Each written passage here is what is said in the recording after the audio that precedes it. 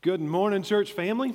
It is great to see all of you here. I want to invite you to take your Bibles and turn to Matthew chapter 5. That's where we're going to be here in just a couple of moments.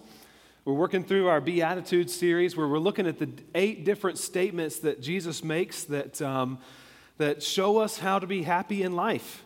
And today we get to verse 9. We'll read that here in just a moment. It was the early 1870s, and the United States was just coming out of the Civil War, and weapons development was something that was on the mind of many people, from government agents all the way down to really the common citizen here in the United States, wondering how guns could be developed and made better in the wake of the Civil War.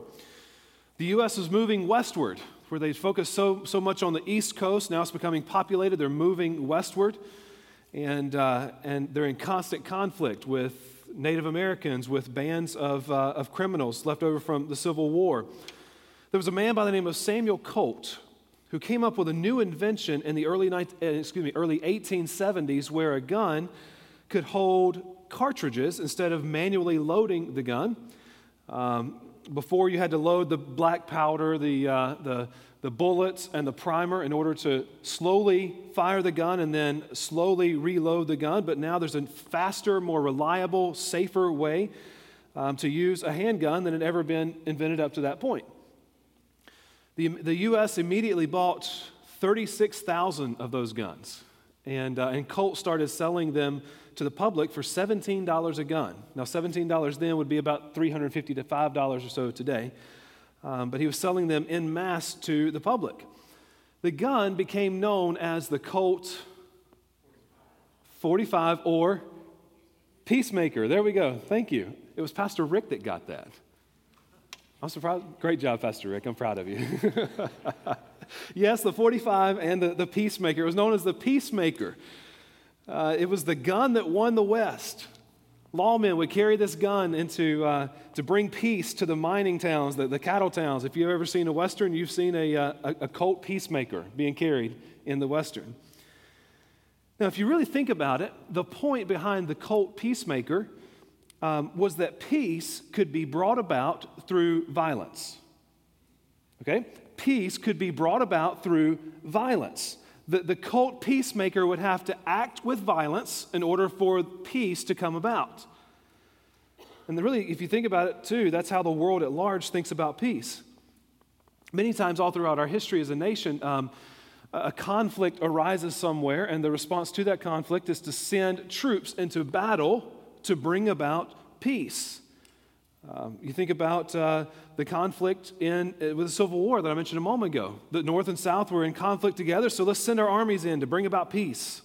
In the 1940s, there's conflict all throughout the world. Let's send in our armies to bring about peace.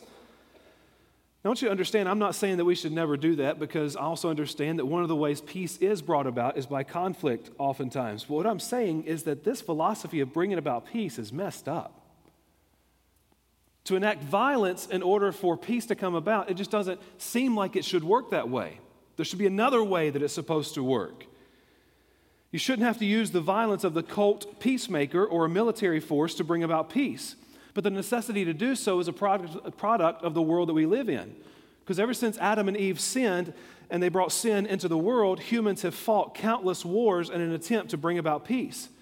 But church, listen, true, lasting peace, genuine peace, can only be found through Jesus Christ. And that's what we're going to see as we study today. We're going to talk about God's plan that is, honestly, is counter-cultural. It goes against the grain of what we think about as a culture, but it's 100% effective. Jesus hints at this peace in this beatitude, and then all of God's word shouts about the peace that is offered through Jesus. That's what we're going to talk about here.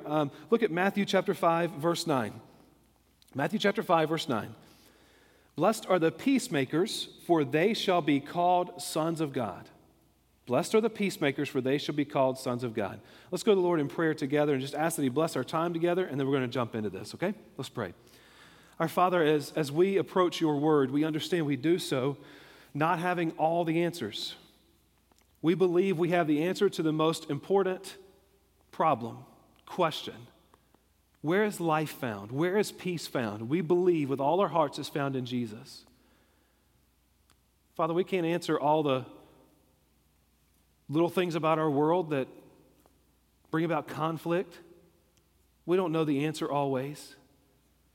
But Father, may we search out your word, see your heart, and then, Father, be ambassadors, be messengers of peace. Father, would you bless our time here in your word today? And Lord, we pray that we not only learn from it, but we know how to apply it to our lives as a result of being in your word. Father, may you receive all the glory and honor that you alone are due. We love you. Thank you for loving us. It's in Jesus' name I pray. Amen. So this morning we're going to look at the meaning of peace. Then we're going to look at the maker of peace, and then we'll look at the messengers of peace. And if you're looking ahead in your handout, you just got all three of your major answers right there, okay? But let's work through each one. First of all, the meaning of peace. What is peace? Hillary says that she lives in a house full of not just 4 boys, but 5 boys. And in a house full of 5 boys, sometimes some peace and quiet would be nice in our house. No conflict, time where it's just she can chill a little bit. It's not so loud. I've told you before about some of the loudness that takes place in our house, and I'm not exaggerating at all. But a lot of times we think about peace as being simply the absence of conflict, right? Peace is the absence of conflict. That's kind of how we think about peace. If there's not fighting, then there must be peace. If it's quiet, then there must be peace. But that's not true. If you think about a cemetery, okay? A cemetery. In a cemetery, there's typically very little noise. You probably are not going to see people fighting in a cemetery. But at the same time, I've been a part of services. I've been in cemeteries where there's no peace in a person's heart because they're grieving and they're in turmoil over something that's taken place in life. And so you can't say that the absence of noise or the absence of fighting or conflict is peace. It's got to be something else. It's got to be something more than just that. I believe I would rightly argue that according to Scripture, peace is not the absence of conflict, it's the presence of righteousness. It's not the absence of conflict, it's the presence of righteousness. Now, in Bible times, and even now in Hebrew cultures, the Jewish people would greet each other with the word shalom. Okay, what does shalom mean? Peace, right. Okay, but when they say that, when one Jewish person greets another with the word shalom, they're not saying, I hope your life is devoid of conflict. That's not what they're saying, okay? What they're saying is, I hope God's blessings and righteousness rest on you. From ancient times back in the Hebrew culture, that's what they were saying when they greeted each other. I hope that God's blessings and righteousness rest on you. James chapter 3, James ties peace and righteousness together when he says this: a harvest of righteousness is sown in peace by those who make peace. A harvest of righteousness is sown in peace by those who make peace. Righteousness and peace go hand in hand. You cannot have true peace without righteousness because righteousness leads to peace. Isaiah does the same thing. He ties together peace and righteousness. Isaiah 32:17. And the effect of righteousness will be peace, and the result of righteousness, quietness and trust forever. The effect of righteousness is peace. Okay, so when we are right with God, think about that vertical, right with God, that's when peace comes. Okay? But it only comes through righteousness. We talked about righteousness a couple of weeks ago. Blessed are those who hunger and thirst for righteousness, Jesus says. This is the same idea. Jesus, when he's about to leave earth, one of the last things he taught his disciples was about peace. John 14:27, Jesus said, peace I leave with you. My peace I give to you. Not as the world gives do I give to you. Let not your hearts be troubled, neither let them be afraid. Peace I leave with you. My peace I give to you. All right, now think for just a moment, okay? Jesus is talking to his followers here. He's talking to his disciples. People who are in a right standing with God. People who are in a right standing with him. They are righteous people. And what Jesus is saying is, just like I have imparted my righteousness to you, I'm also imparting my peace to you. They go hand in hand. You see that? Jesus is speaking to these followers to let them know that true, ultimate peace and fulfillment is available to them. But this peace comes from that right relationship with God, righteousness.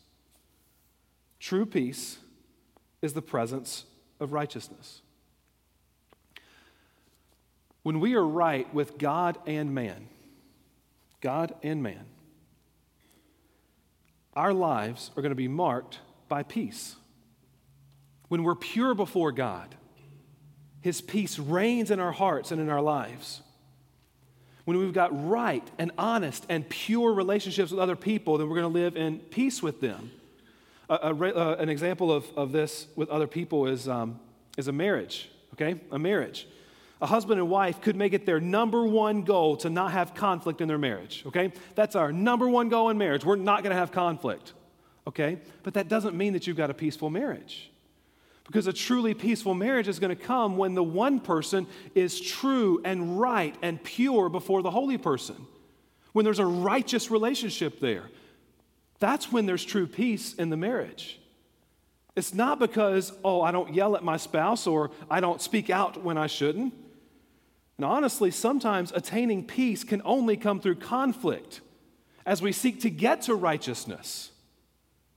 Righteousness has got to be the end goal, and righteousness will inevitably then lead to peace. I think about God and the way that He designed the ultimate peace with Him to come about. And really this kind of leads us into talking about the maker of peace. So we've been talking about the meaning of peace and how peace and righteousness are together, right? Okay, let's talk about the maker of peace, the originator of peace here for just a couple of moments. Take your Bibles and go to Ephesians chapter 2. Ephesians chapter 2.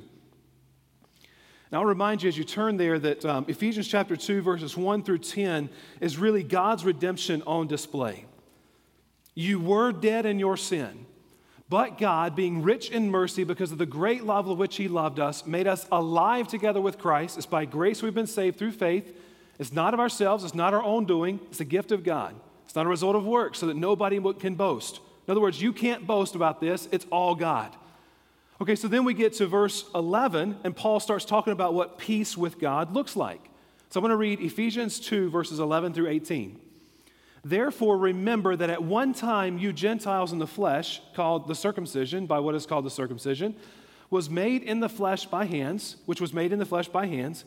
Remember that you were at that time separated from Christ, alienated from the commonwealth of Israel and strangers to the covenants of promise, having no hope and without God in the world. But now, in Christ Jesus, you who were once far off have been brought near by the blood of Christ. For He Himself is our peace. Did you catch that? For He, Jesus Himself, is our peace, who has made us both one and has broken down in His flesh the dividing wall of hostility by abolishing the law of commandments expressed in ordinances, that He might create in Himself one new man in place of the two, so making peace, and might reconcile us both to God in one body through the cross, thereby killing the hostility. And He came and preached peace to you who were far off, and peace to those who were near. For through Him we both have access in one Spirit to the Father. I want you to imagine with me this wall of hostility that Paul talks about there, okay? You're on one side, God is on the other. There's a wall of hostility because before we were saved, the full effect of God's wrath was on us because we were not His children. We were sinners. We were separated from God because He is a holy God and we were sinners. But then what happens is Jesus comes in and He knocks down the wall of hostility and He reconciles us to God. He becomes our peace between us and God. He's the one that restores us, that reconciles us together. There was an author by the name of Don Richardson who was a missionary to the Sawi people of South Pacific. He wrote a book entitled Peace Child, in which he told of his search for a way to explain the significance of Christ's death to the Sawi people. The tribe that he's working with was in a terrible feud with another tribe, and there seemed like there was no way that peace could be established. But a custom among all the tribes in that area stated that if someone in one tribe gave up his baby to another tribe, there would be peace between the tribes. The baby had to be given as a permanent gift. And as long as this person lived, this baby grown up into an adult lived, the peace would have to be honored. However, the two feuding tribes hated each other so much that nobody was willing to do that. Nobody was willing to give a baby. Finally, one man took the only child he had, was a baby boy, and ran to the enemy village to present him to them. Don Richardson talks about remembering this man's wife chasing this man, trying to reach him to get that baby, but couldn't catch him. That child became known as the peace child. And as long as he lived, there would be peace.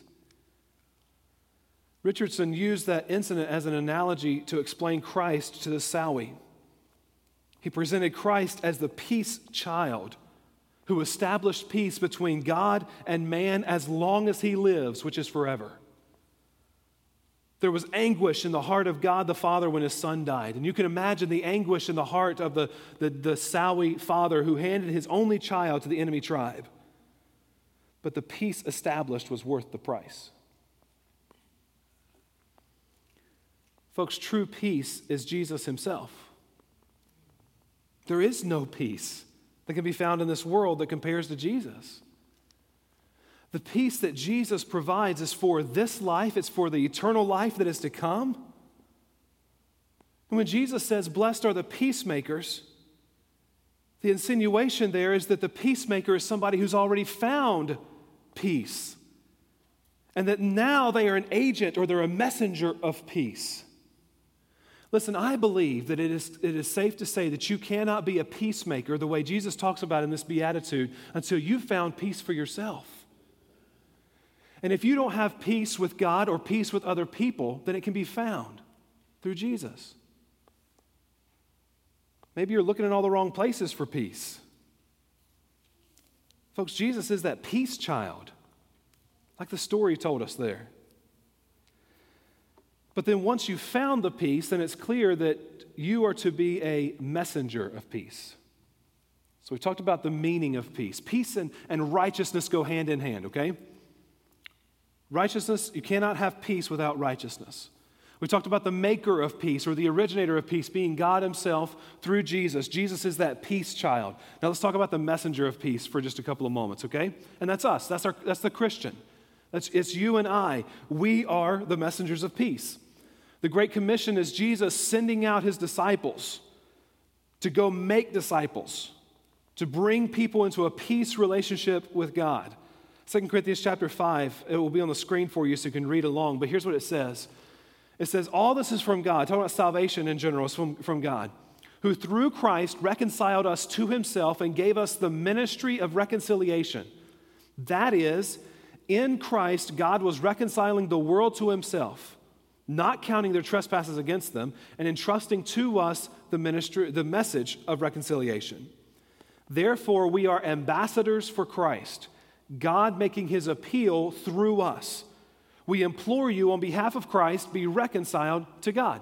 There's two terms there, and you can see them kind of highlighted or in bold on the screen. But there's two terms that describe the role that we as Christians are to play in being this messenger of peace, okay? Paul says that we are ministers of reconciliation. We have a ministry of reconciliation, okay? That is our goal in life. That is our aim in life, to bring reconciliation from God to man. We're also ambassadors for Christ, proclaiming the name of Jesus like we talked about earlier. Proclaiming the name of Jesus, and that peace and life can only be found in Jesus. That's what we find out as we read this. We are those ambassadors for Christ. It's clear there, God makes his appeal through us. He uses us as Christians. Just imagine this. God, the creator of the universe, the one who spoke the world into existence, the one who at any point could do any number of things to bring people into a relationship with him, what does he do? He makes his appeal through who? Us as Christians. That means he uses us as his messengers of peace. We are the ones he uses. That's awesome, isn't it? But an awesome responsibility as well. Being a messenger of peace means that we literally, we practically help bring people into a relationship with God. But then we also very practically and literally bring peace to other people. So think about the home for a moment, okay? Just think about your home, homes of others that you may know. You know, it's really sad. The home is supposed to be a haven, but oftentimes the home is more of a place of anger and animosity than a place of peace. How can you be a peacemaker in your home? What about our community?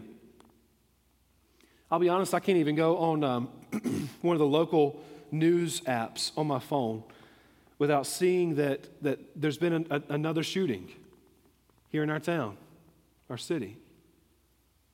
How can you be a peacemaker in our community? Or what about the church? You know, I'm thankful for the way that so often if there is a conflict that pops up, that people work it out with each other. But you know, a lot of times we're more agents of divisiveness than agents of peace. How can we be peacemakers in our church? What about your workplace? So think about the place in which you work, or maybe it's the place in which you spend time, or maybe it's the place in which you work out, or maybe it's the place in which you eat. How can you be a peacemaker in those different places? What Jesus is doing here is he's saying, blessed are the peacemakers. I'm calling you to this. I'm calling you to be a peacemaker, Jesus is saying. Romans chapter 10, verse 15, how beautiful are the feet of those who preach the gospel of peace, who bring glad tidings of good things. You know how I feel about feet, right? I'm not a feet guy. I don't like feet. But there is nothing in this world that's greater than being a messenger of good news. What's this good news? Oh, the good news is that God sent his son Jesus so that we could have peace with God and peace with man. That's the good news. It's a high calling. We not only have the opportunity and the privilege to take the gospel of peace to the world, we got the responsibility to do so. And we can't take it lightly. If the people in our world are going to experience peace that lasts, that's true, that's eternal in nature, that it's only going to come when we live out the calling that we have received to be peacemakers. Jesus says, blessed are the peacemakers. And like each one of the Beatitudes, there's a promise that comes with this, okay? So blessed are the peacemakers, for they shall be called sons of God. Blessed are the peacemakers, for they shall be called sons of God. Now, the significance and the weight of this promise is really heavy. Okay, hold on with me as I go through this, okay? Because I really want you to get this.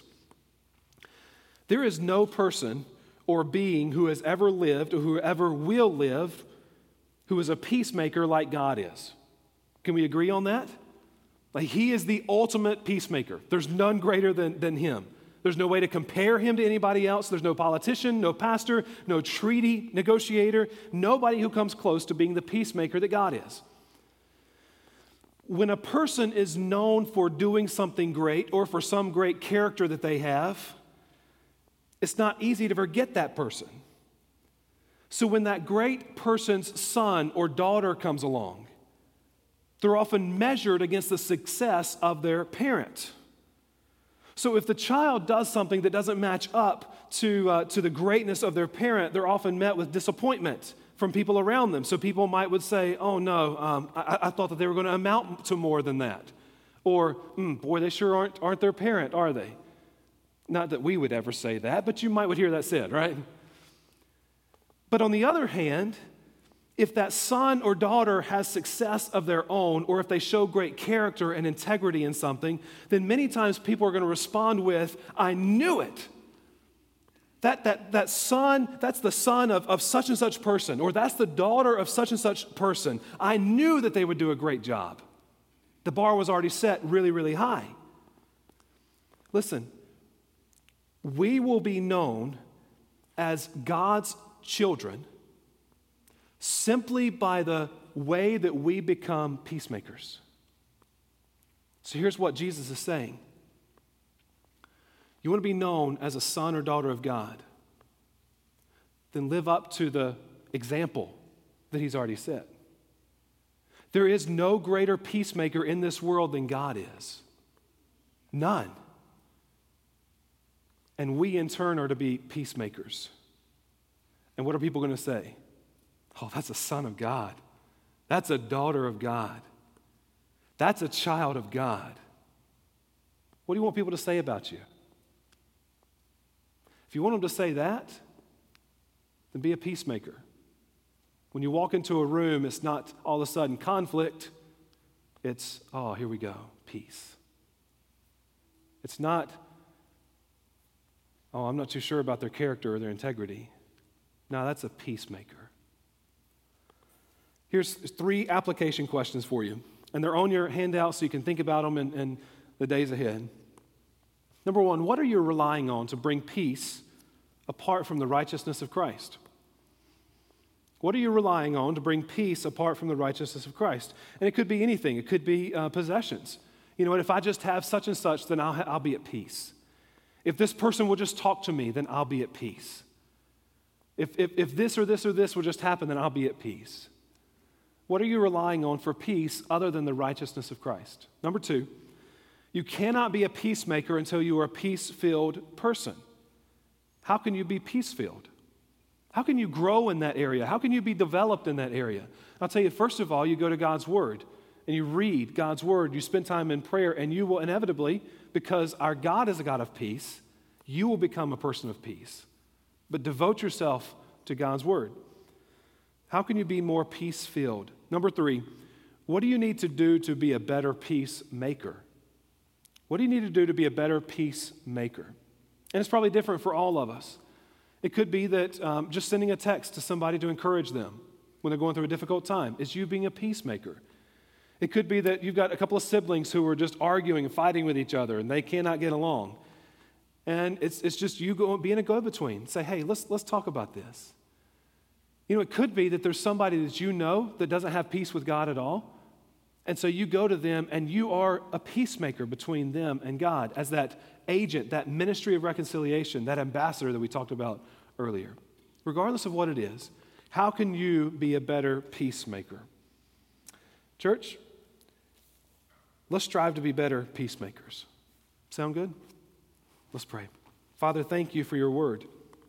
We thank you for being the greatest peacemaker that we could ever have. Father, you initiated a relationship with us by sending Jesus, and he became that peace child that we so desperately needed.